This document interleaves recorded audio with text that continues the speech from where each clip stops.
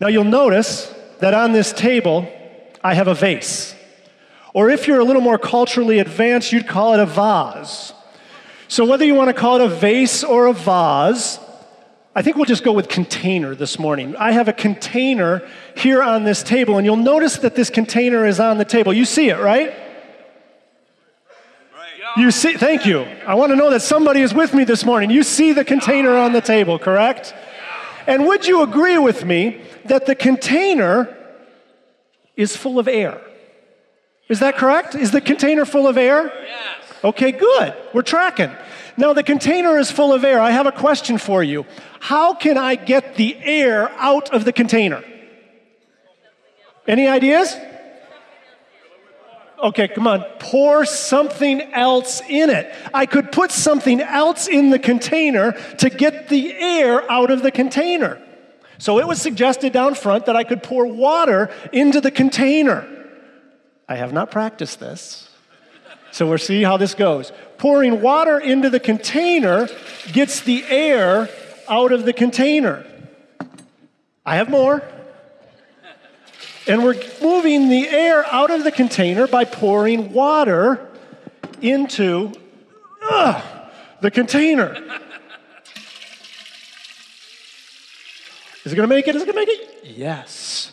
Now we recognize that the air is out of the container because the container is now full of water. Do you agree with me? Yes. The container is now full of water. This is a reality. You recognize that the container is full of water. This is a truth, correct? Yes. Good. Now, in just a minute, we are going to come back to the container that is full of water. But first, I want you to remember where we have been over the last few weeks.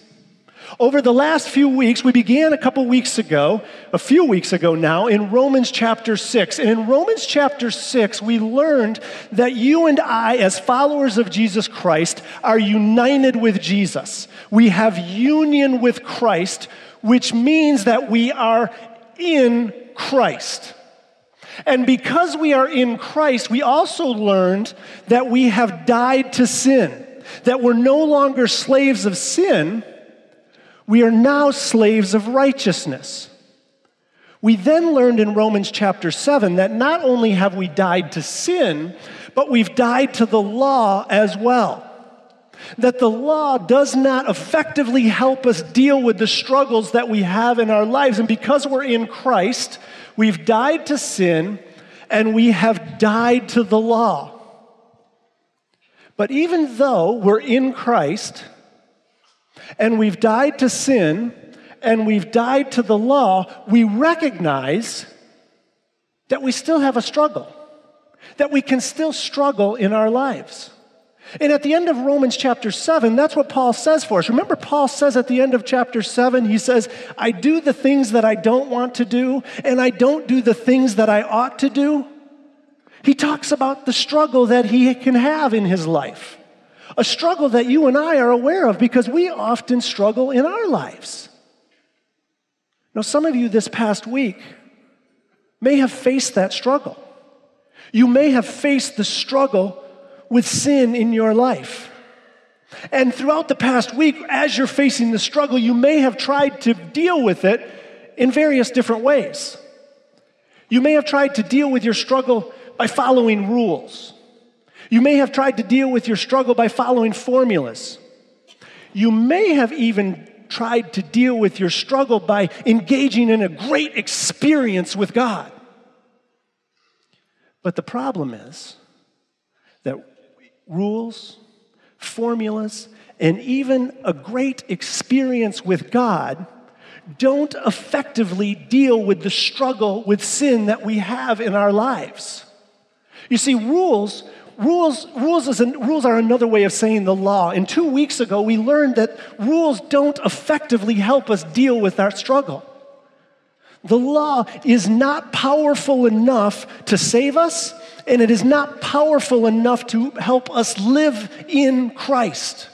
Remember, we said the law is limited. It reveals sin, it intensifies sin, and it brings us to the end of ourselves. So rules are not effective enough to help us deal with our struggle. Formulas aren't all that good at it either. Top 10 ways to hear from God. The top 3 ways to pray. The top 4 ways to have victory over sin. 3, 4, 10 ways, different formulas to help me overcome the struggle that I have with sin. But formulas don't really work that well either because they're just another form of rules. Some people try a third way, and that's by engaging in a great, wonderful experience with God. And what I'm talking about when I talk about an experience with God, I'm talking about kind of that emotional connection, that emotional high that you get when you do or have a great experience with God. But the problem with great experiences with God is they typically don't last forever. And so what happens is when you try to combat the struggle that you have with sin through a great, wonderful experience with God, when the experience ends, you often feel down, discouraged, and depressed. You may even feel like God is angry with you because you're not on the high of the experience. And so if you just pursue an experience to overcome your struggle with sin, you're going to be discouraged and you're going to be disappointed, and you'll end up being on an emotional roller coaster up and down. So rules, formulas, and great experiences with God are not ultimately effective in helping us deal with our struggle with sin and live life in Christ. Now, hear me right.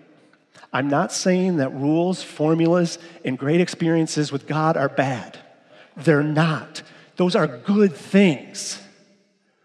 But they are not the most effective means of helping us live life in Christ. And often they take us away from the most effective means of living life in Christ.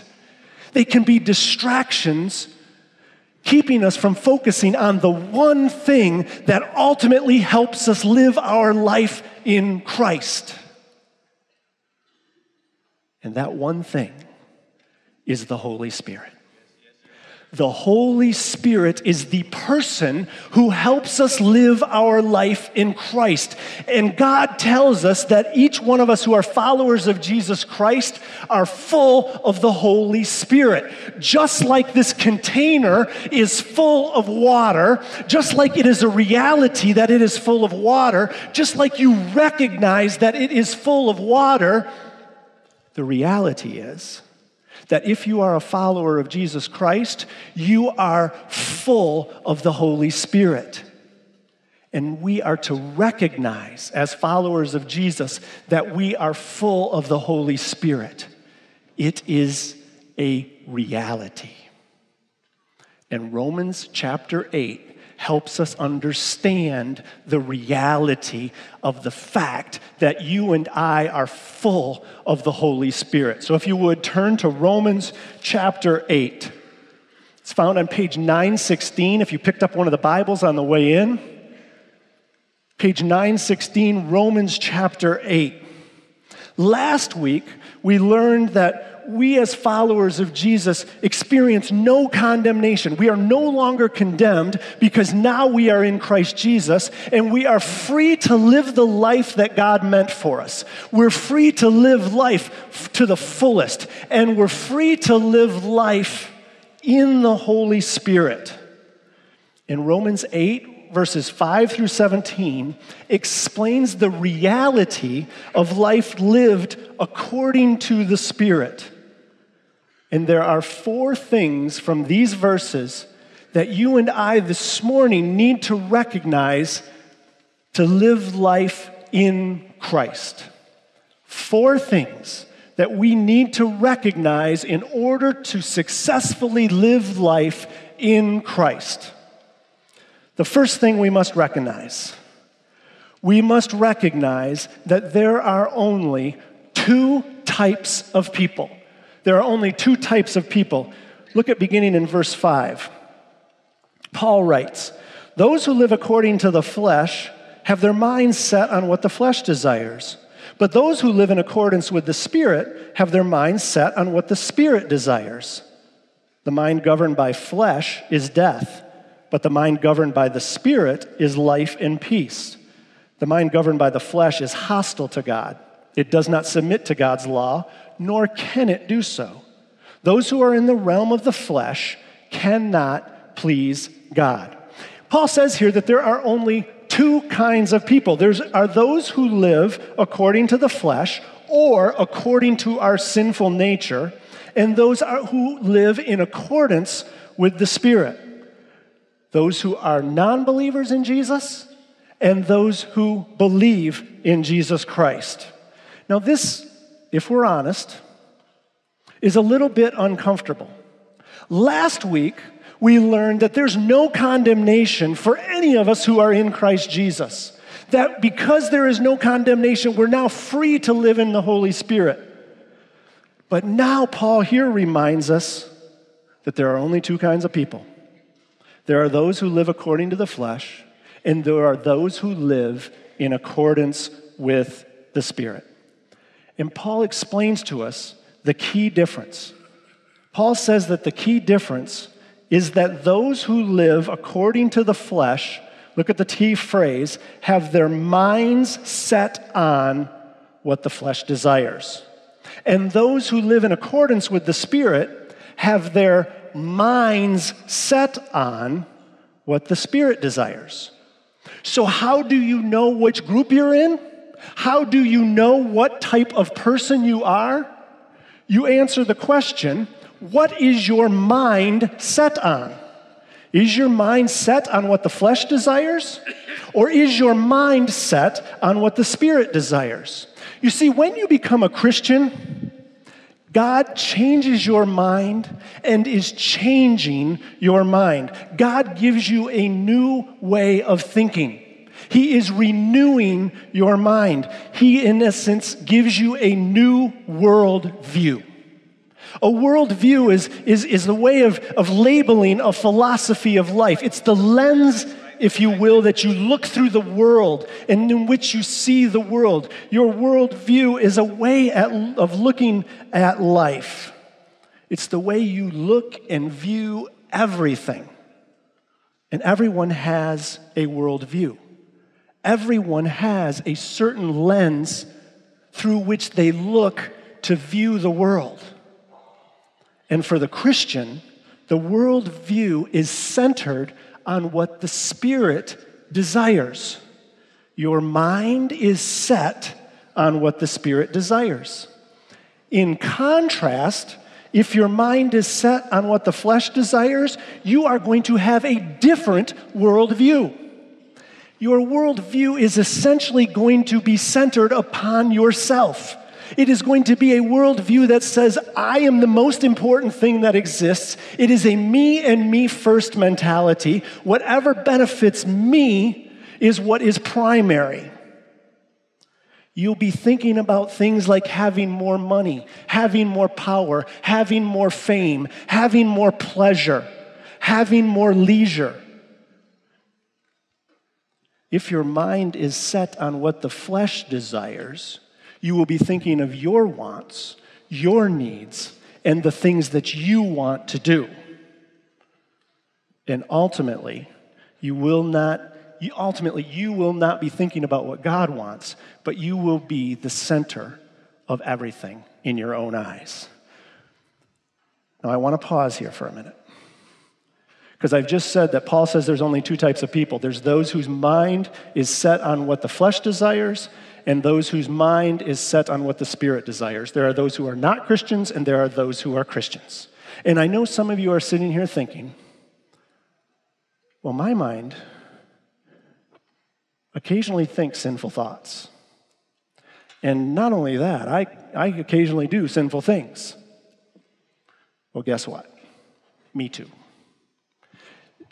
When Paul says here that your mind is set, what he has in mind is a continual action, a lifestyle of thought and a lifestyle of deed. So you occasionally, as followers of Jesus Christ, do think bad thoughts, and you do actually do sinful things. We all do. That is not who Paul is talking about here, and it is not the distinction he is trying to make. In fact, even the fact that you are concerned about that is evidence that your mind is set on things of the Spirit. Because people whose mind is set on things of the flesh aren't concerned about that type of thing. They don't care what they do, and ultimately they don't care about pleasing God.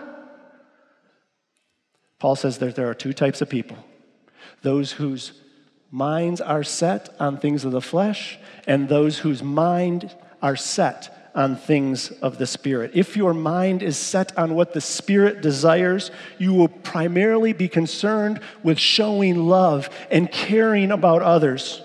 You will be into helping others. You will be into speaking the truth. And ultimately, you will be thinking about what it is that pleases God and brings Him glory. You look at life's events and circumstances from God's point of view, not from the world's point of view. Your focus is ultimately on God's glory and on His purposes in your life. And not just on Sunday, but every day of the week. Now look what happens to those who live according to the flesh and those who live according to the Spirit. Look at verse 6. The mind governed by the flesh is death, but the mind governed by the Spirit is life and peace. Now look what it says. This is what that means. Thinking and living according to the flesh brings death.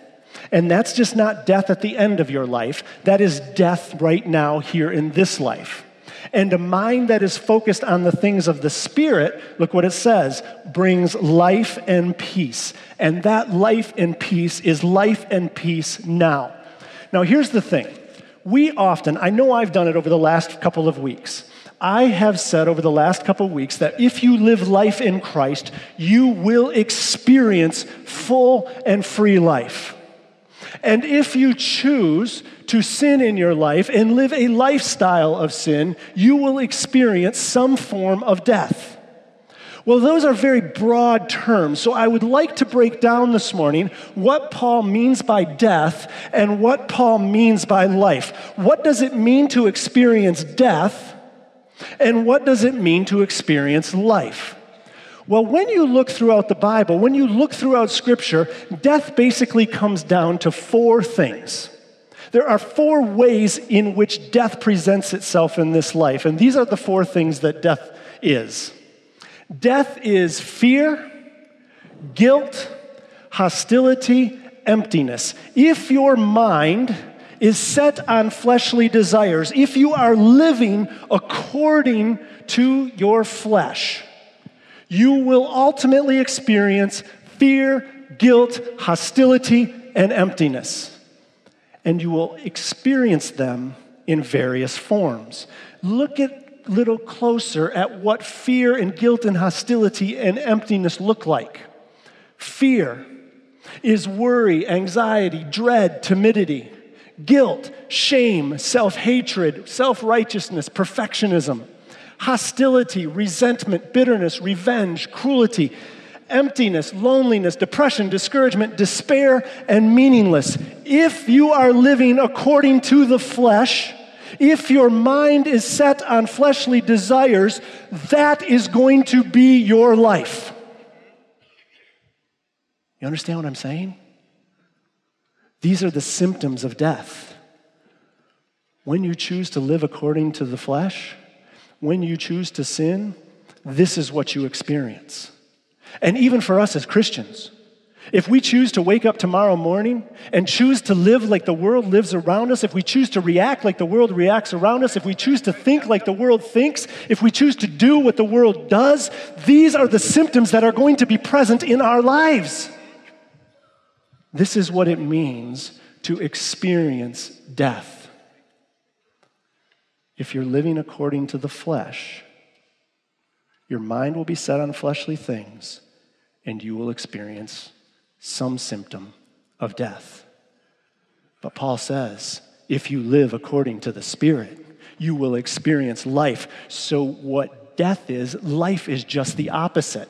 If death is fear, then life is trust, hope, and confidence. If death is guilt, then life is acceptance, security, and assurance. If death is hostility, then life is love, friendliness, kindness, reaching out to others. If death is emptiness, then life is well-being, fulfillment, excitement, vitality, and purpose. Which do you want?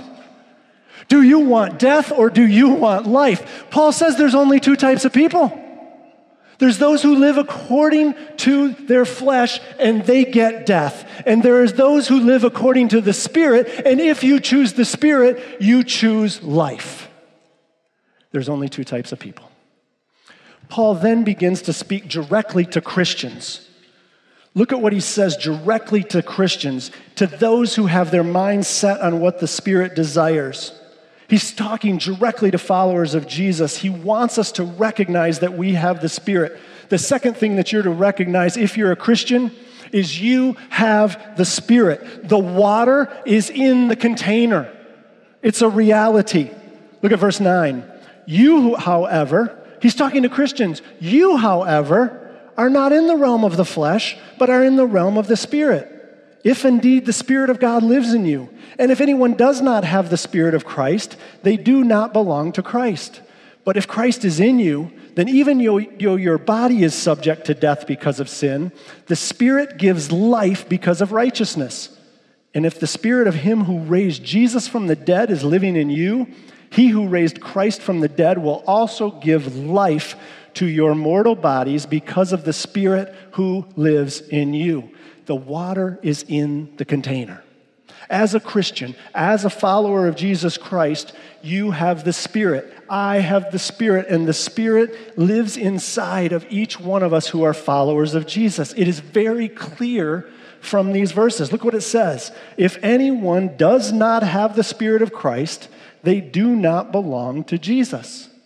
Verse 9 gives a clear definition of what it means to be a follower of Jesus Christ, what it means to be a Christian. A Christian is a person who has the Spirit of Christ within them. Jesus recognizes this truth as well. Look at what he promised in John 14. And I will ask the Father, and he will give you another advocate to help you and be with you forever, the Spirit of truth. This is Jesus saying this. The world cannot accept him because it neither sees him nor knows him, but you know him, for he lives with you and will be in you. This is what he is saying to his disciples. Paul continues the same kind of idea, the same kind of thought in 1 Corinthians 6, where he writes, do you not know that your bodies are temples of the Holy Spirit who is in you, whom you have received from God? You are not your own. You were bought at a price. Therefore, honor God with your bodies. The Spirit of God, the Holy Spirit, lives inside of you. Now, I want you to notice one thing. Notice how the word Spirit is used here.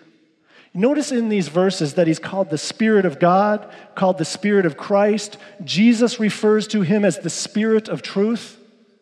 I want you to know that all these references, all these titles refer to the same person. They refer to the Holy Spirit, and that Holy Spirit lives inside of every person who is a Christian. Now the question is, what is it that Spirit of God living inside of you does? We'll look at verses 10 and 11.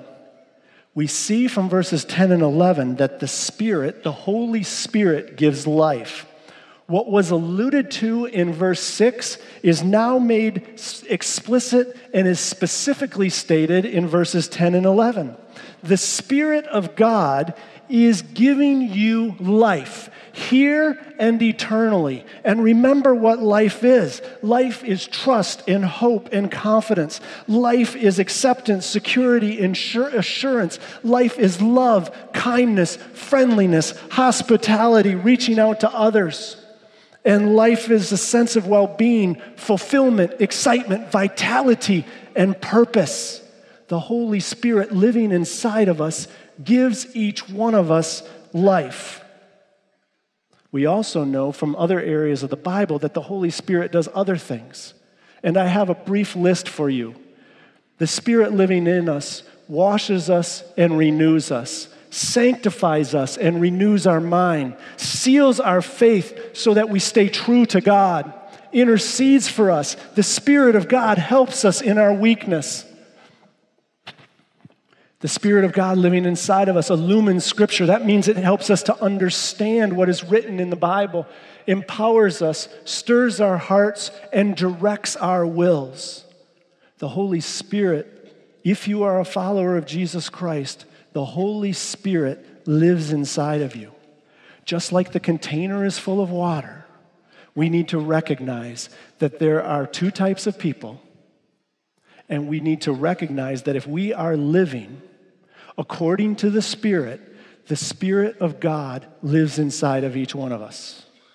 Now, the third thing that we need to recognize is that we have an obligation. Yes, we have an obligation. Look at verses 12 and 13. Therefore, brothers and sisters, we have an obligation, but it is not to the flesh to live according to it. For if you live according to the flesh, you will die. But if by the Spirit you put to death the misdeeds of the body, you will live. Now, I know some of you are thinking, this is a sermon on the Holy Spirit, and I was hoping to get out of here without having to do anything.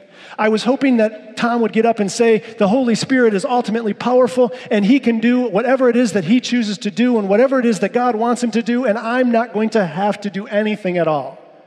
Well, these verses tell us that that is not the case, that we have an obligation, and our obligation is to put to death the misdeeds of the body. Now, some translations use the word mortify, and that means to kill.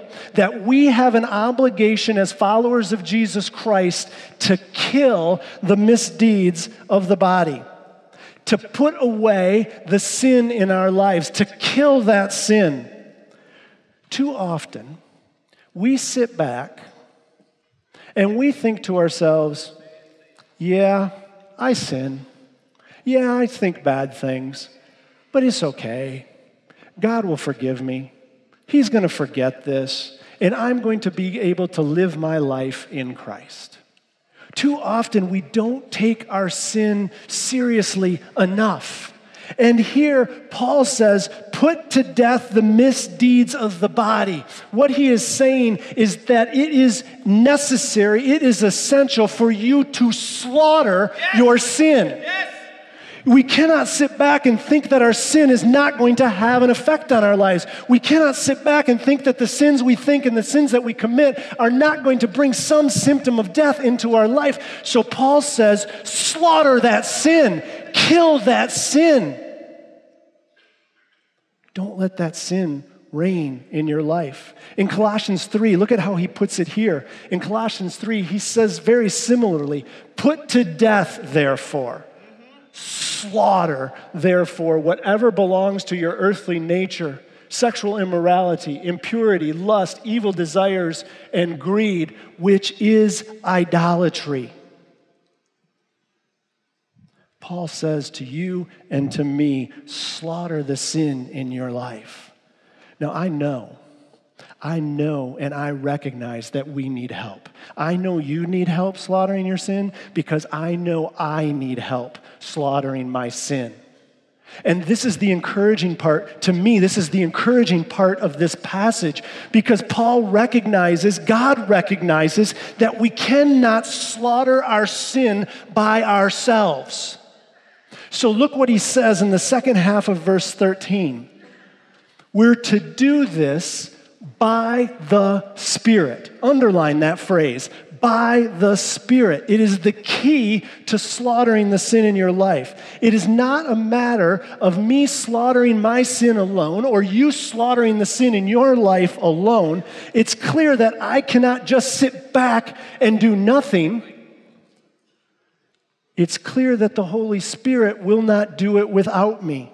It's not an either or, it's a both and. There is a partnership that exists between you and the Spirit, just like there is a partnership that exists between me and the Spirit of God. I must do it by the Holy Spirit, and the Holy Spirit chooses to do it through me. These are complementary, not contradictory truths. The same idea is found in Philippians 2. Look at what Philippians 2 says. Therefore, my dear friends, as you have always obeyed, not only in my presence, but now much more in my absence. Look at what Paul's instruction is. Continue to work out your salvation with fear and trembling, for it is God who works in you to will and to act in order to fulfill his good purpose. I must do it, but God who is working in me is also partnering with me to help me do it. He has his role and I have my responsibility.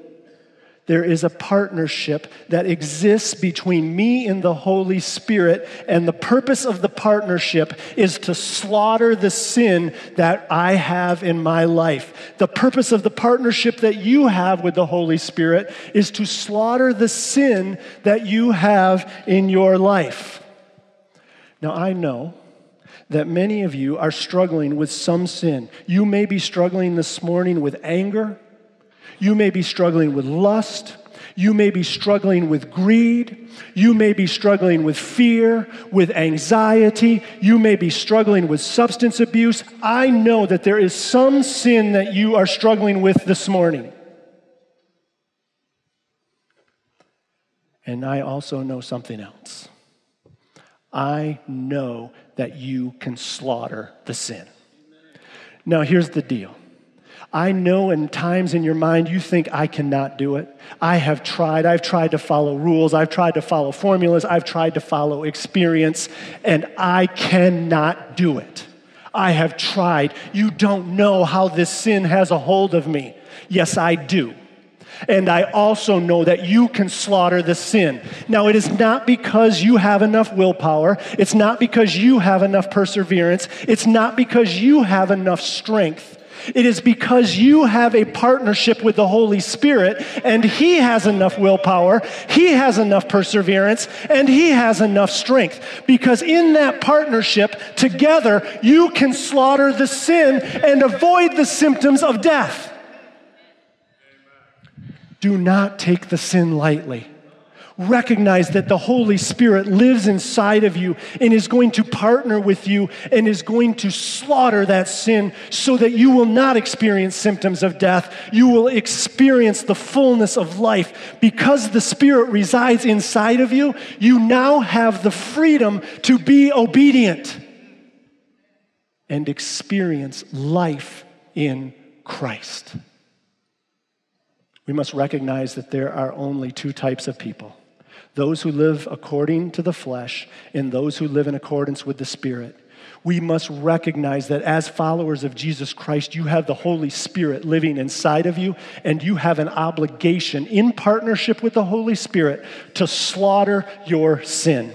Now, the final thing we must recognize. Look at verses 12 through 17. As Christians, we must recognize that we have a new identity. Verse 12, for those who are led by the Spirit of God are the children of God. The Spirit you received does not make you slaves so that you may live in fear again. Rather, the Spirit you received brought about your adoption to sonship, and by him we cry, Abba, Father. The Spirit himself testifies with our spirit that we are God's children. Now, if we are children, then we are heirs, heirs of God and co-heirs with Christ, if indeed we share in his sufferings, in order that we may also share in his glory. Look how Paul describes believers. Look how Paul describes you as a follower of Jesus Christ. He calls you children and a child of God. The term child of God speaks of an intimate relationship that you have with God. Now look back at verse 14. For those who are led by the Spirit of God are the children of God. This verse means that not everyone is a child of God. Those who are children of God are people who have put their faith and trust in Jesus Christ. It is to them that God gives the right to become a child of God.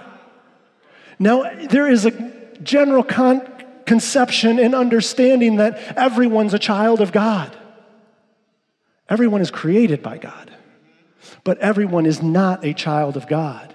You are a child of God if the Spirit of God lives inside of you. And if that's the case, God says you are his son or you are his daughter, and he says to call him Abba.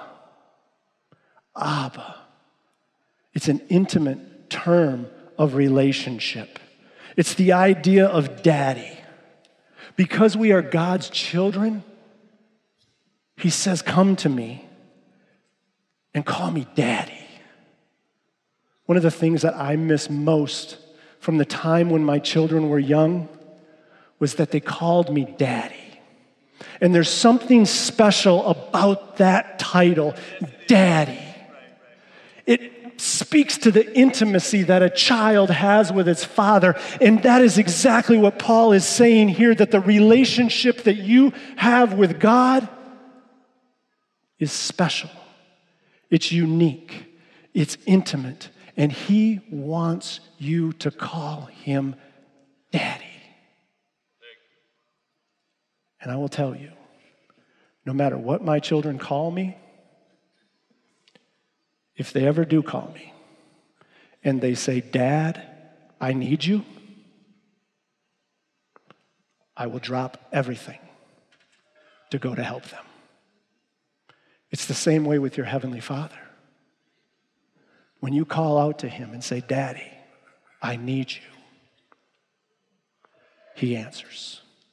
And he comes running because you are his child. That is your identity. And the world tells you that your identity is based upon your race.